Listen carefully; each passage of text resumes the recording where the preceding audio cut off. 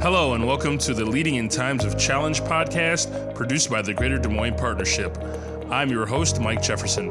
Thank you for joining us as we talk with community leaders from across Greater Des Moines who share their greatest accomplishments and their biggest challenges. Now more than ever during these trying times with the COVID-19 pandemic, leadership remains crucial to the strength and resilience of our region. Let's hear from today's leader. Today we have a very special guest. Congresswoman Cindy Axne is joining us on the podcast. Congresswoman, thank you for taking the time out of what I can only imagine to be a busy schedule to join us today. Great to be here. Always happy to be doing something with the Greater Des Moines Partnership.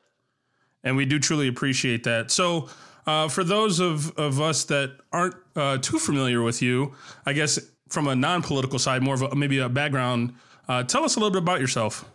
Well, sure. So I am the first-term Congresswoman from Iowa's Great Third District right here in Des Moines, but stretching over to Council Bluffs and then 16 counties in the southwest corner of the state. But before coming to Congress, I spent a decade in state government serving under Governors Vilsack, Culver, and Branstad's administration, overseeing strategy for the state, representing things like our energy and environment plan and helping to make Iowa number 2 in wind energy. But I participated in many different levels of opportunities at the state, from working on the workforce plan for the state and the diversity task force to sitting on the IT Technology Governance Board to being a division administrator at the Department of Natural Resources. My husband and I are also small business owners. We've had a small business for, my son is 18 for about that length of time. And I'm a mom of 2 teenage boys. So at this point, lightly supervised. But as a 5th generation Iowan, I've spent many days working since I was 14, starting out in the restaurant sector as a busgirl. Then moving into retail, and I worked for some of the biggest companies in the country like Ann Taylor and Limited Express, and had an opportunity to work for those companies in the Chicago area before working at the Chicago Tribune, and then later, not long after that, moving back to Iowa to start working at the state. So that's a quick down and dirty of what I've been up to. Well, I appreciate that. And you had talked about the wide variety of experiences that you've had. Talk about, maybe if you would, and we will circle back to the COVID pandemic that's going on right now, but talk about, if you would, some of the challenges within those various positions that you just mentioned that you ran into in the past, and how you got through those with your teams. Yeah, well, I mean, there's certainly many things, whether it was looking at how we best negotiated for employees at the state of Iowa under some difficult times where employees weren't looked at as being what I would consider the most valuable resources that you could have in an organization, and trying to, basically take away some opportunities that would have made a good workplace for our employees. And so, as a management, making sure that I best represented our mission and vision and needs that we had, but also ensuring that employees had a good voice. I certainly know as a manager that you're only as good as your people. And so fighting for the things that your staff needs, that people across our entire state needed to ensure that we could deliver good services to the people in our state in my tenure at the Department of Management was something that was really important and something that I felt we needed to make sure that we addressed. I think sometimes that's difficult when you work within an environment, a political environment, even though you're just trying to do your job.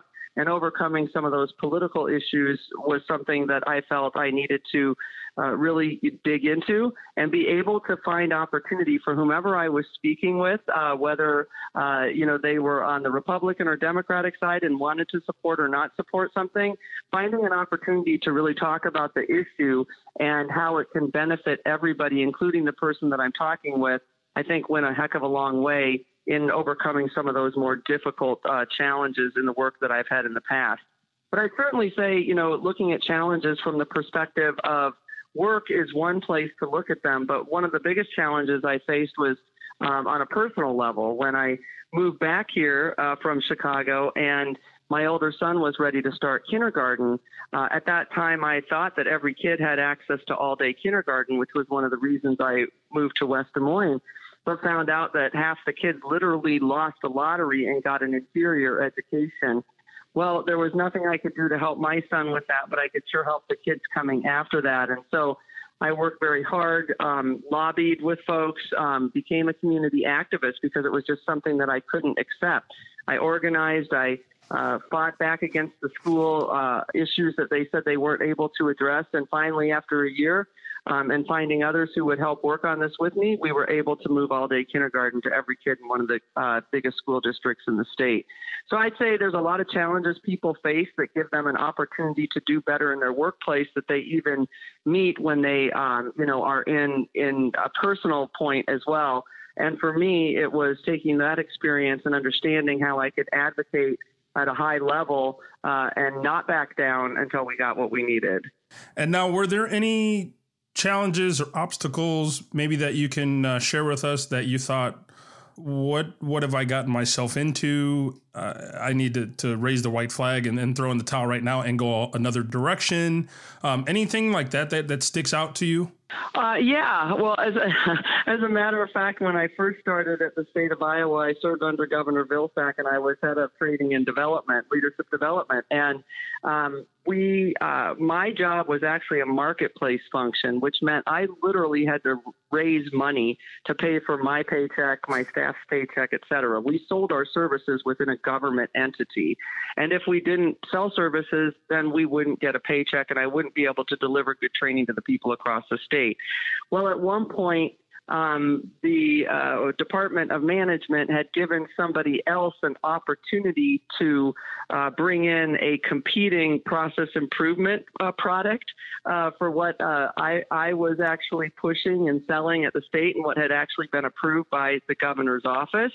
But that person was at a different department. They were able to not only move ahead with getting that type of process improvement initiative in, but received $10,000 to help them push that out to the other departments. So I went straight to the horse's mouth and said, this is an unequal playing field. You can't put me in a position where my staff is reliant on us selling services that were approved by the state and then allow another service to come in without giving me an option to be competitive when it relates to that. And I said it's only right that I get the same amount of support to see which product our customers like best, the state government likes best. And so I fought hard and got that. But that was literally going up to the Department of Management, to the head of the Department of Management, standing up and saying, you can't set up a structure and then change the rules in the middle of it and not allow me some opportunity, to defend what I'm supposed to be doing here. How it turned out in the end is that we ended up using that other process improvement down the road. I became a strong supporter of it. And that person that I actually had to go and fight against, who was receiving that funding, actually hired me then later in a role at the Department of Management because they knew when it came to doing what's right, I wasn't going to back down. We have to be fair with everybody in the workplace. Isn't it amazing how sometimes our hardest challenges turn out to benefit us the most? After we get through them, it's just always tough to see that when you're in the trenches. That's right. Talk about your staff a little bit during that time. What were some of the things that you did pumped up and psyched up to take on that challenge to, after you did those things like going and arguing for a better playing field? Talk about some of the ways that you had to keep the morale up among your staff during that time. Yeah, well, I think overall my leadership style has tended to hire really good people, give them the framework and the structure and the resources for what they need to get done, work together as a team, but allow them the opportunity to chart their own path to reach the outcomes that we've all agreed upon. What that's allowed me to do is have really good people working with me, just like I do right now. And I think one of the key pieces to keep us positive during that time, when we felt that maybe we weren't getting quite as fair a shake and had more difficult, a difficult opportunity to overcome trying to sell a product that actually was going to cost people money compared to a product that was free. I really had to call on those levels of accountability, those levels of ownership within each of my staff's jobs, that desire to reach that outcome that we had all decided upon. And I think so much of it went back to the fact that we worked as a team, that we understood what our goals were, that we had sorted those out together in our own strategic planning, that we were constantly, working on those issues, giving each other credit for the things that we've done well within that.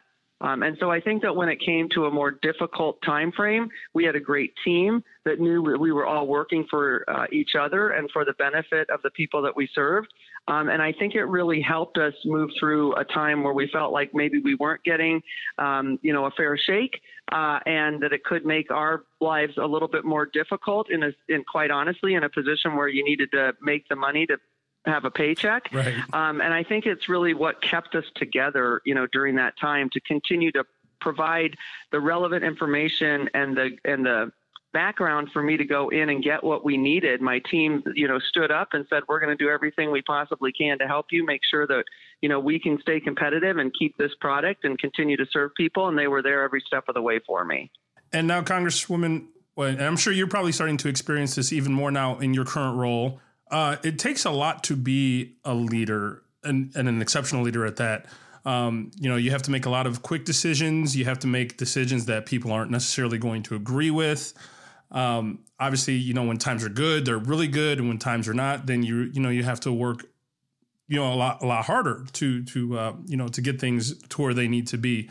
What are some of the things you do, if you care to share with us, that lets you kind of turn off that light switch at the end of the day, if there is such a thing as the end of the day for you, to kind of be able to relax, refocus, and recharge so that you can come back ready to go even stronger the next day? Well, that's a great question. And, right now, as we're dealing with COVID-19 and the issues that our team is facing and addressing all the concerns that our constituents have, it certainly does make it difficult. You work in, different areas and you're trying to work as a team, even though you're in 3 different locations, to move the agenda forward. But I can tell you one thing, this isn't the first time in the 15 months I've been in this position that we've been really hit hard and had to come together and go against some insurmountable issues. I'm a freshman congresswoman, and 2.5 months into being sworn in, the flood hit our district, the worst flood we've seen in the Missouri in our lifetimes. And so everything was devastated. And that's when it takes a really great team to be able to communicate, to be able to work together, to be able to take pieces from each other and step right into helping someone, even though you might not have all of the facts in place and all the information in place. You're reliant on each other to help each other find that information. And so I think, so much of the work that we've had to do really has been under difficult circumstances, trade wars, renewable fuel standard waivers, all these things that have hurt our industry. And as a team, if we don't take a step back once in a while, if we don't give ourselves an opportunity to regroup and to really replenish yourself, you can't go out and find those new ideas. You can't go out there and do the work that you need to do by pushing for an agenda that's different from what you've seen in the past, which is what I had to do for the floods and what we're doing to address the issues with COVID-19. So I think, being able to turn off, and it's something that I learned a long time ago, quite honestly. My dad worked a ton, missed a lot of our games growing up and things like that. I appreciate everything that he did, but I certainly know in retrospect, he could have taken a little bit of time off, and he would have liked to have done that to be more present in the moment. I think being more present in the moment helps you understand the priorities that you're facing. And quite honestly, if it's a walk out in the quiet with no tunes or anything, it's when I come up with ideas. You try not to maybe let work cloud you at that moment, but you oftentimes think about it. And honestly, it's some of the most innovative times that I've had is when I've taken a step back, said we need a little bit more personal time to rejuvenate, and then coming up with even better ideas to help with the constituent issues that I'm facing. I appreciate that answer.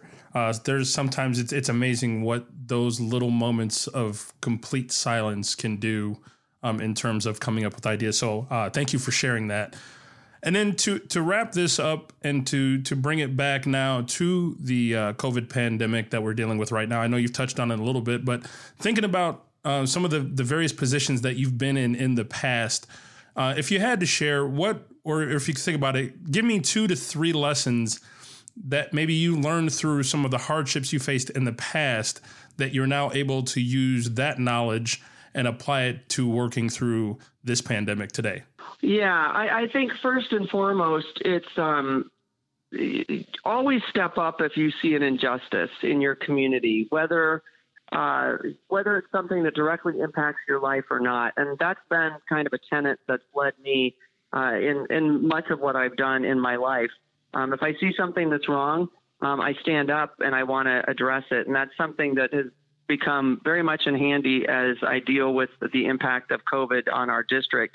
And it also means staying in touch with the people that you serve, if you're in sales and they're your clients, whether you're in my job with my constituents. Staying connected has given me the opportunity to find out what's happening on the ground. I took my 16 county tours from my first year in office and all of the town halls that I did, which were 63 so far before coronavirus hit, making me the most accessible freshman member of Congress. I held more town halls than anyone. And then I took those and did teletown halls. So I've been able to stay connected with emergency management, healthcare, economic development, education folks, small businesses.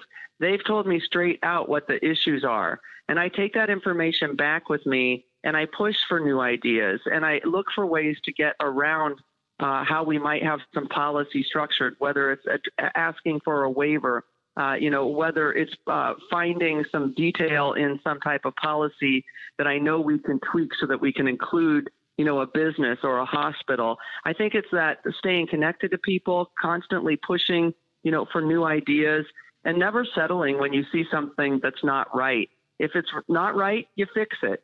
That's the way I've always lived my life.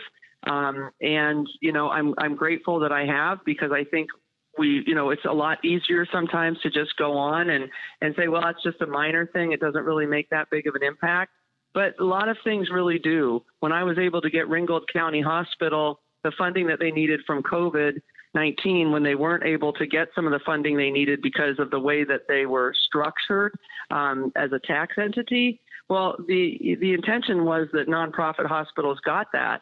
So I had to fight for that. And so it really is that attention to detail, listening to folks, and then just saying that solution that's in place right now doesn't work if it's not reaching the outcome that we're supposed to be trying for, and trying something different, something out of the box, and seeing where you can make that improvement.